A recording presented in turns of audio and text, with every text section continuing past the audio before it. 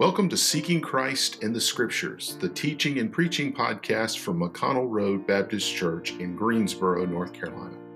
My name is Matthew Tilley, and I'm the pastor of McConnell Road Baptist, and we're glad that you've joined us for this podcast. If you'd like to learn more about the church, please visit us online at mcconnellroadbaptist.org.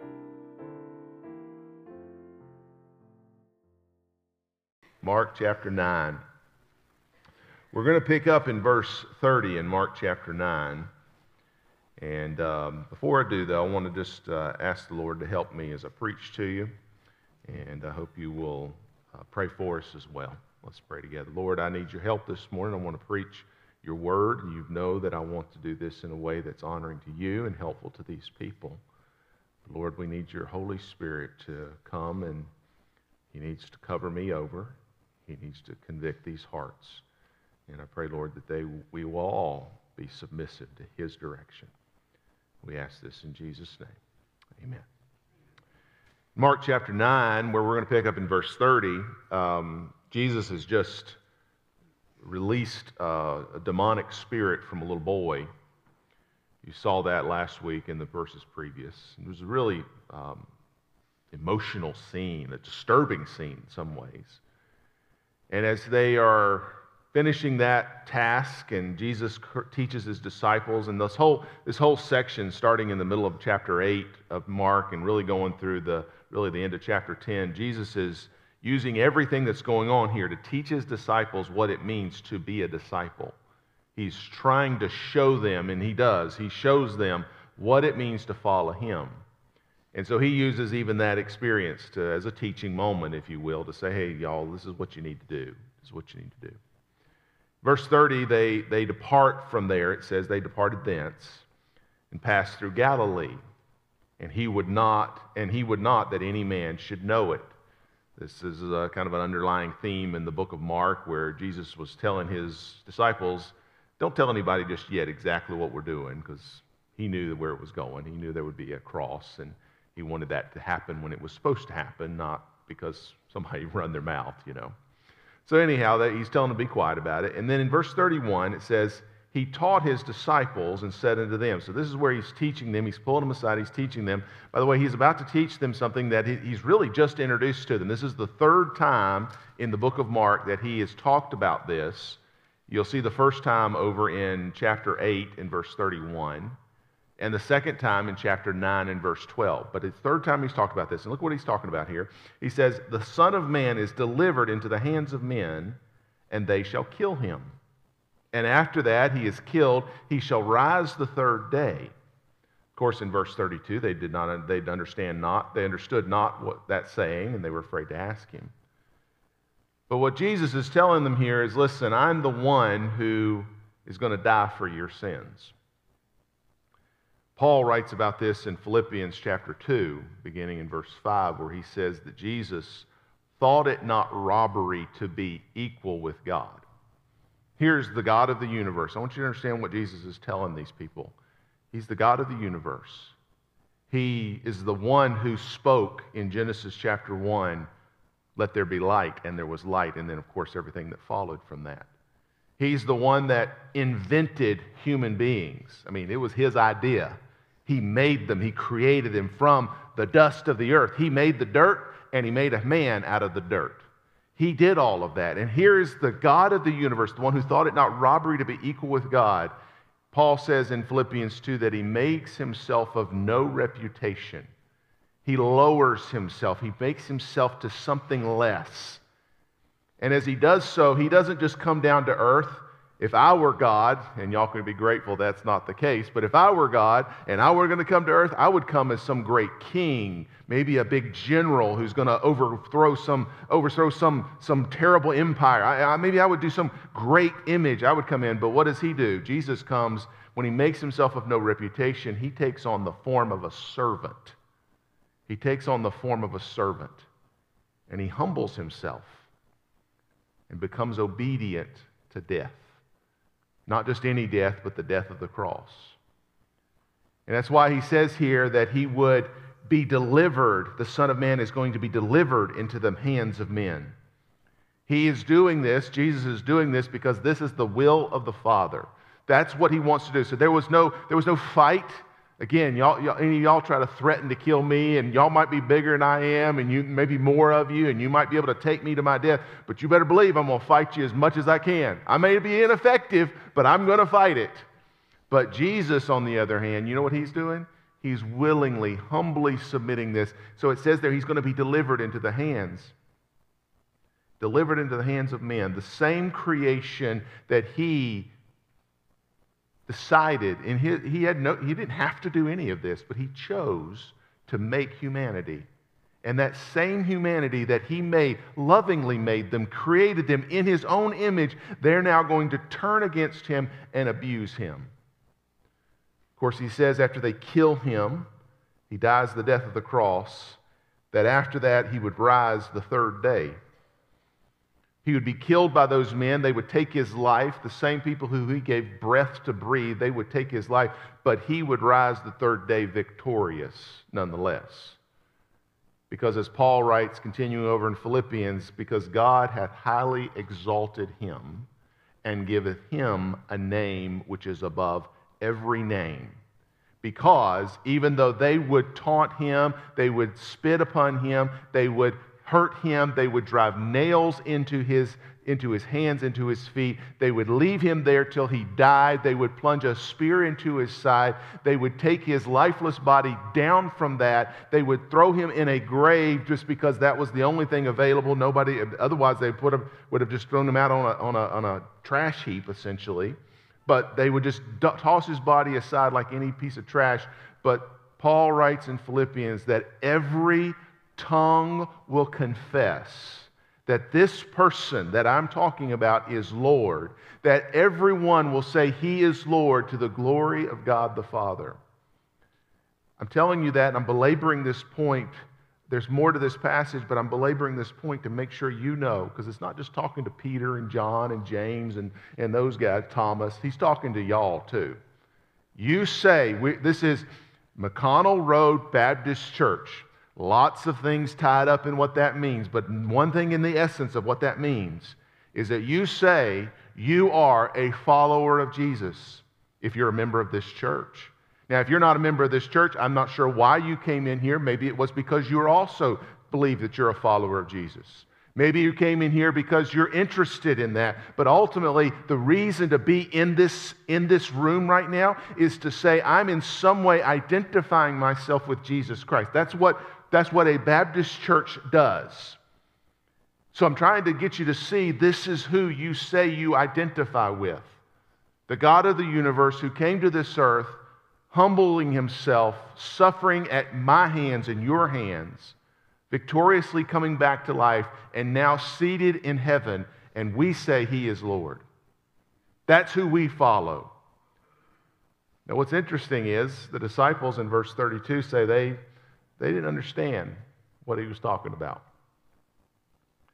I would dare say that some of us don't understand what he's talking about, what I was trying to tell you. I don't think we completely you say, well, I've been to Sunday school, I've heard it preached, I know what you're saying. But they had heard it a couple of times. They've been walking with Jesus for a few months at least at this point. And they didn't understand it. I'll tell you, maybe it was hard to comprehend. Maybe even what I said to you is hard to comprehend. In fact, the Bible says in another place, in 1 Corinthians specifically, that all of what I said is foolishness to people. It's a stumbling block to some people. It's not sensible to some people. By the way, we have a nice crowd for us this morning after in a post-COVID world. We've got a nice crowd this morning. But there are thousands upon thousands of people in our neighborhoods and our backyards who will not just not come to this church. They won't go to any church because they don't identify with this Jesus, because they don't comprehend him. You see, this is what the gospel is not as clear as we'd like to think it is sometimes. And I say clear, but clear to the natural mind. It's hard to comprehend. It's not natural. But Jesus had picked these men out. Chapter 8, verse 34, he'd picked them out, and he says, I want you to pick up your cross and follow me. I want you to come with me. And I will say Jesus is doing the same thing to you. He has said, I want you to come after me. Now know where Jesus is going. Y'all know where Jesus is going? He's not going to Carowinds. He's not going to Golden Corral. Where's Jesus going? He's going to the cross. He's going to suffer. He's going to die. He is going to be rejected. Yes, we know he will be exalted. He will be elevated one day, but he is going to suffer. And he's saying, I want you to pick up your cross. And picking up your cross is not going down to the Christian bookstore and getting a pen to put on your lapel. Picking up your cross is actually saying, I'm prepared for death. So it's not any wonder to me that the disciples didn't want to talk about that. It says there they were afraid to ask him. They didn't want to talk about that. Instead, what do they talk about? Well, if you were to look down there in verse 33, as they're going along, Jesus asked them, he says, what is it that you disputed among yourselves by the way? Now, he knows what they were talking about. Y'all know that. Jesus just kind of trying to call them out on something, said, what are we talking about? Well, here's what they said. Verse 34. But they held their peace. They didn't want to tell Jesus what they were talking about because, for by the way, they had disputed among themselves who should be the greatest. Do you see the disconnect between this? I hope I'm illustrating this appropriately for you. Jesus is saying, I'm going to save the world. I'm going to suffer to do it. It's going to hurt. I want you to follow me to your death as we do this. It's going to be rough. It's going to hurt. It's not easy, but we're doing something significant, eternal here. And they, instead of asking him any questions about it, what do? They don't want to talk about that. They want to talk about who's greater. They want to talk about who gets more blessings. They want to talk about who got it right a little bit better. They want to talk about who gets the attention. They want to talk about who's going to get the first chair. They want to talk about who gets to sit up front. They want to talk about who gets the praise and the honor and the glory. That's what they want to talk about. Ultimately, it's a foolish debate that was driven by their culture. I want to make sure we're real clear when I say this here. I'm going to tell you what their culture was, but it's not going to be that much different than your culture either. I'm going to tell you what they wanted to do. You see, they were always striving to be the best. Even if you were the best of the worst, they were the best. They want to be the best. It reminds me of Eli when he runs track. And if you know anything about running track, they do these heats.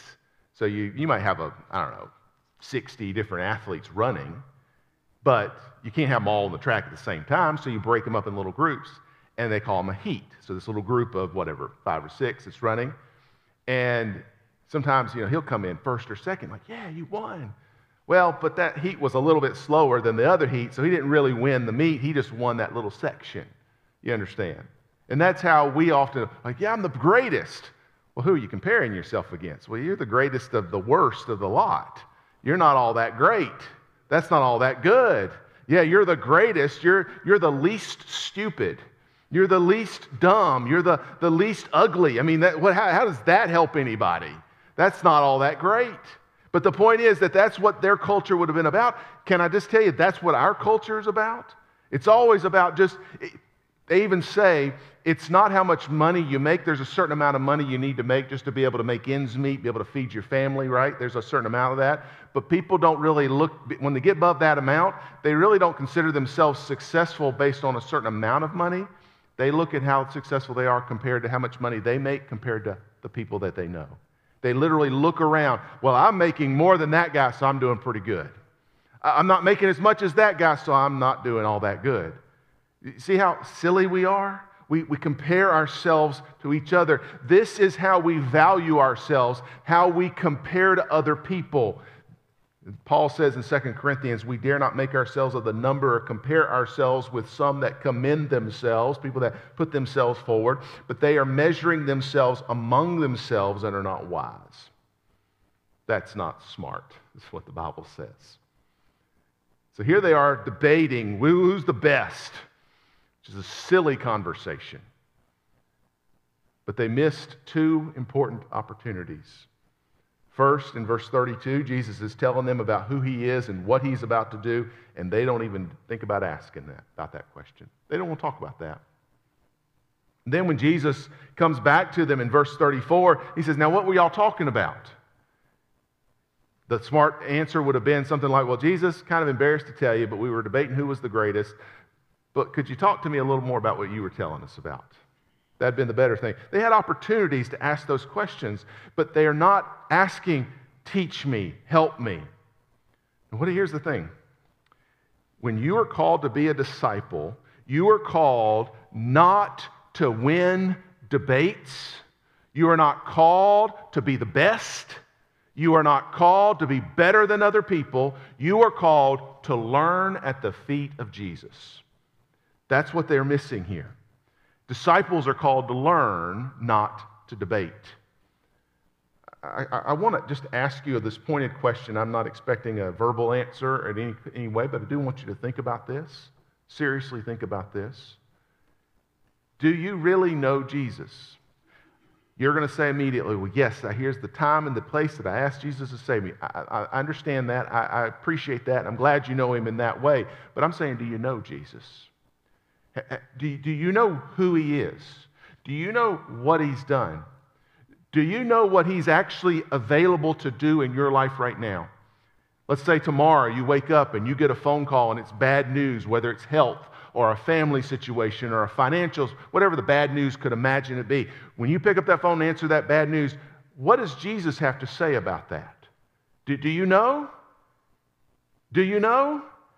And I'm asking you that because that's what disciples are supposed to understand. Not saying we have all the answers, but we learn those answers. We sit at his feet and we say, Jesus, help me to know what's going on here. Here's Jesus pulling these men aside in verse 31. I'm going to tell you a huge eternal truth. And then they walk away saying, I don't know what he's talking about. Now, who's greater? Now, how much is that like us? We hear the eternal truths of Scripture, and I'm not trying to point to myself as some sort of teacher of everything that is wonderful, and you need to listen to every word. That's not what I'm trying to say. Don't take that from what I'm saying. But I am saying if it's in God's Word, it's worth listening to. I don't care whose mouth it comes out of. Listen to what the Word of God says. Instead of constantly griping and complaining, why don't I have my rights? Why don't I get my preferences? What I think I deserve? Instead of, why don't we just, can I just say it plainly to y'all? Can we just hush? Can we just be quiet a minute? Can we just sit down and sit at the feet of Jesus and say, Lord, I don't feel right. I'm upset. I'm disturbed. I'm angry. Whatever my emotion is, but I want to learn from you, Lord. Could you teach me something?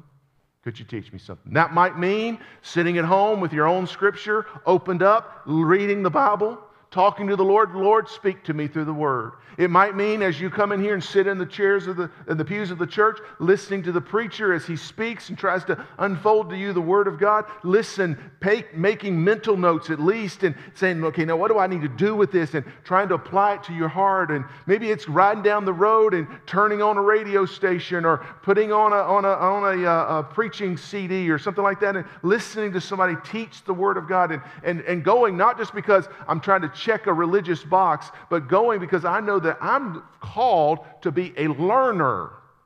Do you understand that you are called to learn? And you say, well, I don't read well, or whatever I don't learn very well, whatever your issue is. And I know we all learn and read and think in different ways. I recognize that. But the God of the universe called you to learn. If he asks you to learn, do you think he can help you do it? I think he can. I think he can. So what we need to do is we need to learn about Jesus and we need to learn how to follow him better. We need to submit to teaching and learn. There's some of us that are so arrogant to think we don't need anybody to tell us anything. We need somebody to stir us up and get us excited, but we don't need anybody to give us any more new information. Do you understand that there are 66 books of God's revealed truth? I have been preaching off and on for about 10 years, and I have barely scratched the surface. And even when my preaching, there are passages I'll go back to that I've preached before, that I had studied in depth, and there is more there than I was ever imagined I could imagine was there. There are men who give their entire lives to the ministry of the Word, and they get to the point where they understand, and they are very expert, if I can use that word, on a section of the Bible. That's all that, the point is, there is so much there. Who can know the mind of the Lord? No one can except for what God revealed, and even that is so deep and so wide and has so many aspects to it. We're not done learning. We're called to be learners, not to be debaters. We're not trying to figure out who's better. We're trying to learn what God has for us. So, of course, they don't really want to talk about it in verse 34. But go with me to verse 35. Jesus knows what's going on.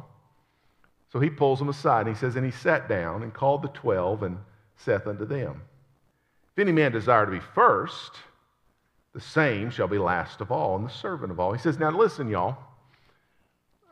You want to be first. You want to be who's the greatest, right? You want to be the greatest? Well, you're a follower of Jesus. Now, we're starting with that premise. This is not in the world. You want to be first in business, you're going to have to probably kill somebody, okay? Let me just tell you. You're going to have to do something immoral, okay? But Jesus' world, this is what we're talking about, being Jesus' world. You want to be first. You want to be the most important one. What do you got to do? Well, Jesus says the way to be first is to be last. He said, well, what kind of sense does that make? Well, in Jesus' world, you know how you win? You lose. Do you know how you live? You die. That's how Jesus' world is. It's upside down and backwards from a human perspective. Did I tell y'all are following Jesus? You're not following Muhammad. You're not following Confucius. You're not following President Trump. You're not following anybody but Jesus. He's the one you're following. So you listen to Jesus, and sometimes you know what he's going to do? He's going to confuse you. You know what else he's going to do? He's going to make you mad. You follow Jesus, you know what else he's going to do? He's going to upset, as my daddy says sometimes, he's going to upset your apple cart. You're not going to like the way Jesus talks about things sometimes. He says, if you want to be first in my kingdom, you need to get back in line. Whosoever shall lose his life, Jesus says in Mark 8:35, for my sake in the Gospels, the same shall save it. If you want to be something important in Jesus' world, you better get in line. That's why he tells Peter in chapter 8 of Mark, verse 33, get thee behind me. He says, get in line. Get where you're supposed to be. I'm king. I'm God. I'm important. I'm the leader here. You get in line behind me. That's why he says you're to deny yourself. Did you know that your Christian life is not about you? You're to deny yourself.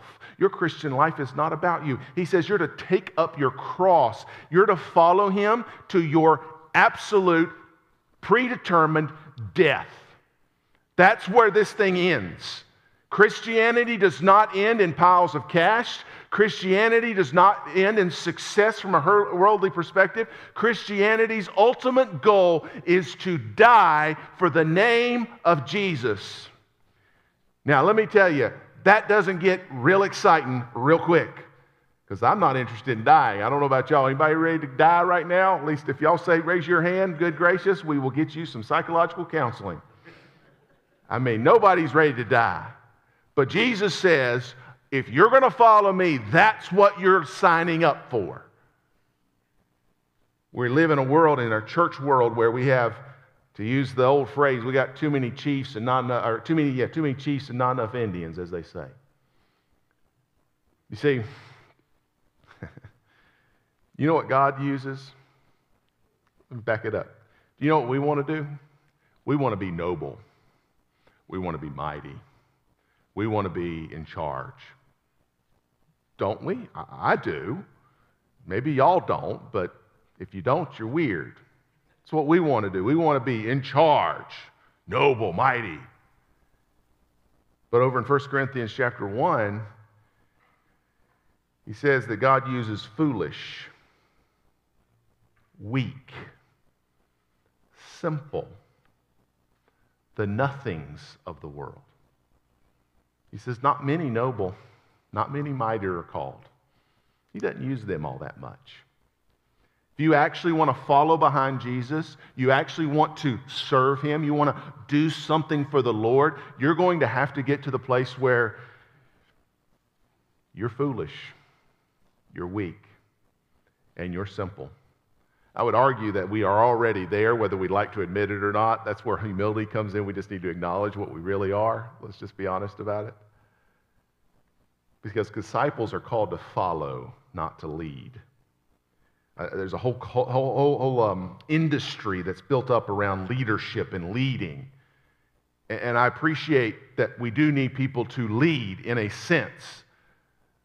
But you know that Christianity is not your kingdom. It's not your culture. It's not your way of life. Can I add that this church, it's not my church or your church. Those pews are not your pews. This pulpit is not my pulpit. This is not ours. We don't lead this thing. This is not about us. God will call whom He wants to call, and He will put some into positions of leadership. I think we get this a little twisted up sometimes. He does from time to time put people in positions of leadership, whether that is in a pastoral role or a deacon role or in a teacher role or leading some organization within the church. He does do that from time to time, and that is important within His church, but we dare not grasp it for ourselves. You want to lead? If you're a disciple of Jesus, you want to lead? You know how you lead? Do it like Paul did.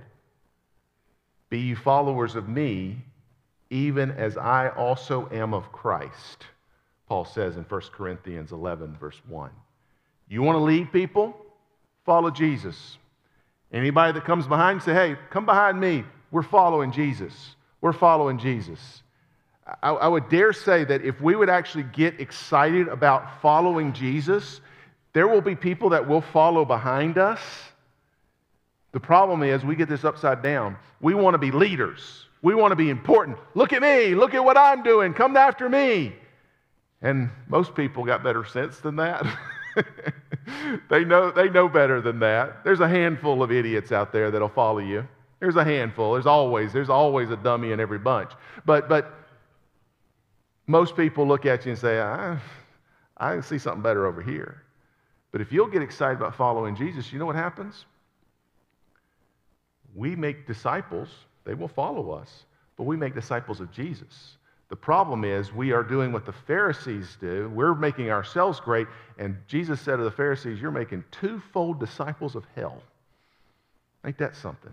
They follow you. You know where they're following? They're following you straight to the pit of hell. But if you instead will say, I'm going to follow after Jesus, I'm not trying to lead people. I'm trying to follow the one to be followed. Then we'll actually help some people. We'll actually help some people. I want you to find, I'm going to close up here and we'll read these last few verses. Verse 35, go back to that. He says, if any man's going to be first, the same shall be last. But look at what he says there the church shall be last. Then we'll see that last phrase there. He says, last of all and servant of all. If you're a Christian, you're a follower of Jesus, you're not just last. You're not just in line behind the one following him. You're a servant. And not just a servant being willing to serve, but you're serving everybody. Everybody.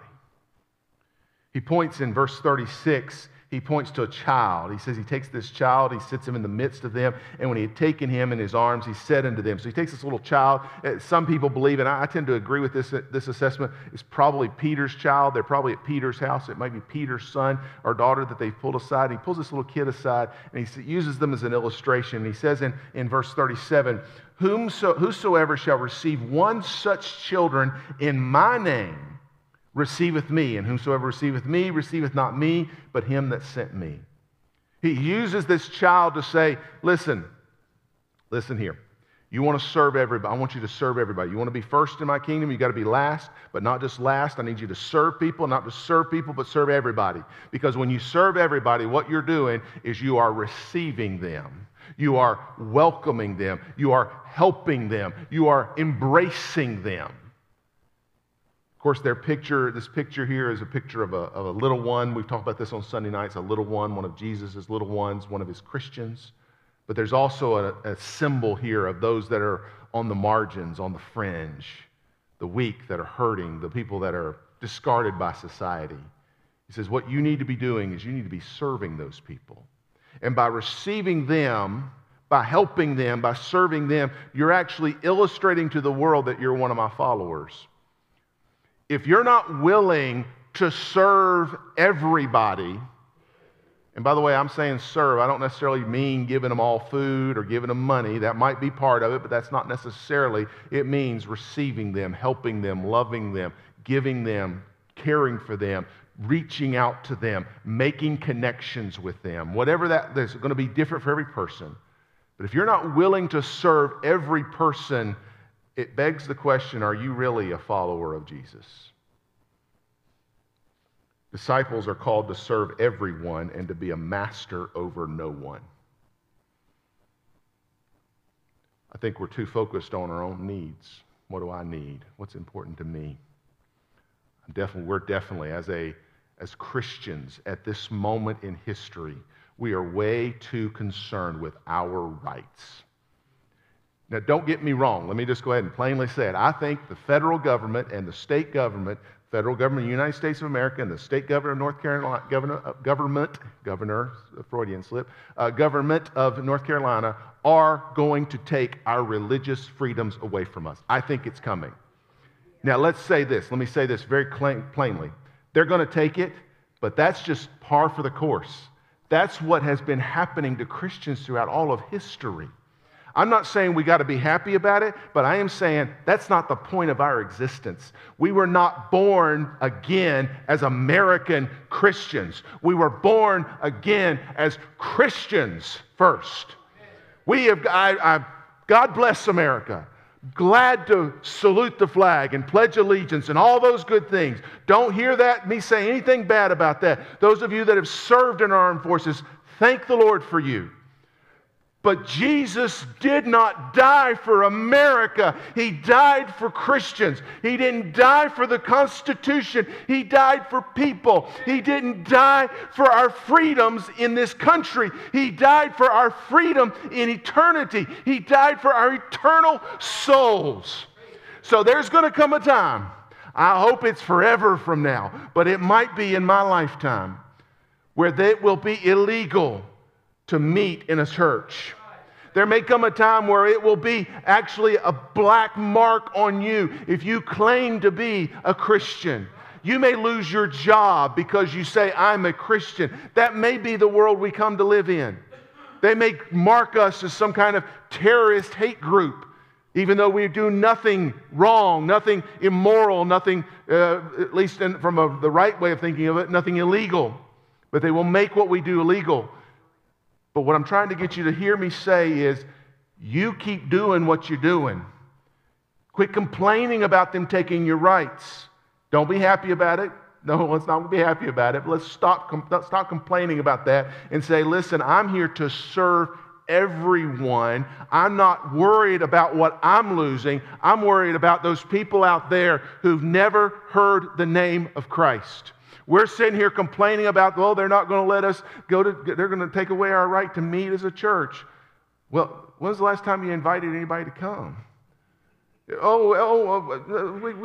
not going to be able to preach about Jesus. When's the last time you even talked to anybody about Jesus? You see where I'm going with this? I'm trying to say, let's be less worried about the rights we have, which, by the way, is not even a right to begin with. It's what God said you're supposed to do, so you just go do it. And if the government wants to put you in jail for it or persecute you for it, well, if you do that, 1 Peter says, happy are you. That's the way it's supposed to be. We need to stop being worried about my rights, being concerned about being right. That's another thing. We'll fight and argue about who's better and who's more right. Maybe y'all don't do it. I think you do, but let's just say you don't do it. It is rife in the Baptist movement. Independent Baptist movement. We're the worst. Who's more right? Whose standards are higher? Who's got the right interpretation of this verse and that stuff? Again, not to say that doctrine's not important. I never will say that. But let me tell you, it's not about whether you're right or not. If you're not willing to serve all people, you're wrong. I don't care what you say you believe. Jesus says, if you don't accept these little children, look at what he says there. If you receive them, you receive me. And it's not just me, but you receive the Father. If you don't accept those people out there, the homosexual, the homeless, the hurting, the people whose families are breaking apart, those people who are going hungry because their dad or their moms have lost their job, those people who feel like they have no other choice but to get an abortion, those people who are roped into sexual slavery, those people that are involved in all those things that you find dirty and offensive. And so far, if you don't receive them, if you don't serve them, if you don't love them, Jesus said, not Matthew, but Jesus says, you've not received me. And you come in here and say, well, I'm a Christian. I know the date and the time and the hour. But did you though? Are you following Jesus? Or are you following some tradition, something that makes you feel good about yourself? It's no wonder that we're not helping marginalized and hurt and lost people. It's no wonder we're not seeing more people, and I'm talking about, let's be real personal and local. That's why we're not seeing more people saved at McConnell Road Baptist Church. It's why we're not personally part of the solution to seek reconciliation between families. We've got people in our church whose family or their families are falling apart, and we're not actively seeking that reconciliation. We've got people who were members of our church years and years gone by, and for various reasons, and I don't know all the reasons, but they have been hurt one way or the other, and we're not actively seeking how can we, whether we're not talking about just bringing them back to this church, but bringing them back to God. That's why we're not part of the solution. Right now, our world is hurting, our nation rather is hurting over the rifts between races. Why doesn't the Church of Jesus Christ have any help or hope in that? In fact, we're the ones sitting on the sidelines complaining about why are they even talking about this? Just thought that was solved. And, well, clearly it wasn't. Clearly it wasn't. And this church needs to be helpful to all who are hurting, all who are in need. I'm past my time. Thank you for your patience. But I want to be a follower, a disciple of Jesus. I want to learn more about Jesus, don't you?